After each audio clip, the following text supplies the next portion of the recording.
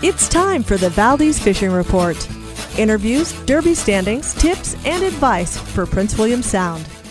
We're here with LaVonne Baysinger of Fairbanks, reeled in a 15.54 pounder on August 4th. And I did ask you back then if you had an idea of what you would spend $10,000 on if you won the first place prize in the Valdez Silver Salmon Derby. So now, with just days before the end, I'm going to ask again, any thoughts on the money and what you'll do with it if you win?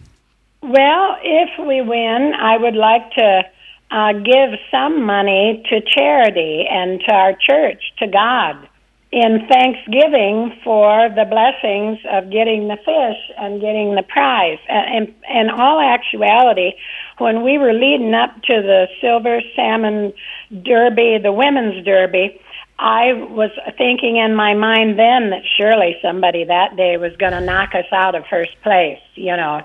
And our daughter was fishing out of our boat the day of the Women's Derby. I remember you were babysitting, right? Women's Derby Day. And so was that day rough for you? Did you definitely go to ValdezFishDerbies.com and check the standings to see? Because usually somebody gets knocked off that day. There's so many people fishing. Well, my thoughts were, if I get knocked off, I hope it's my daughter that does it. That's great.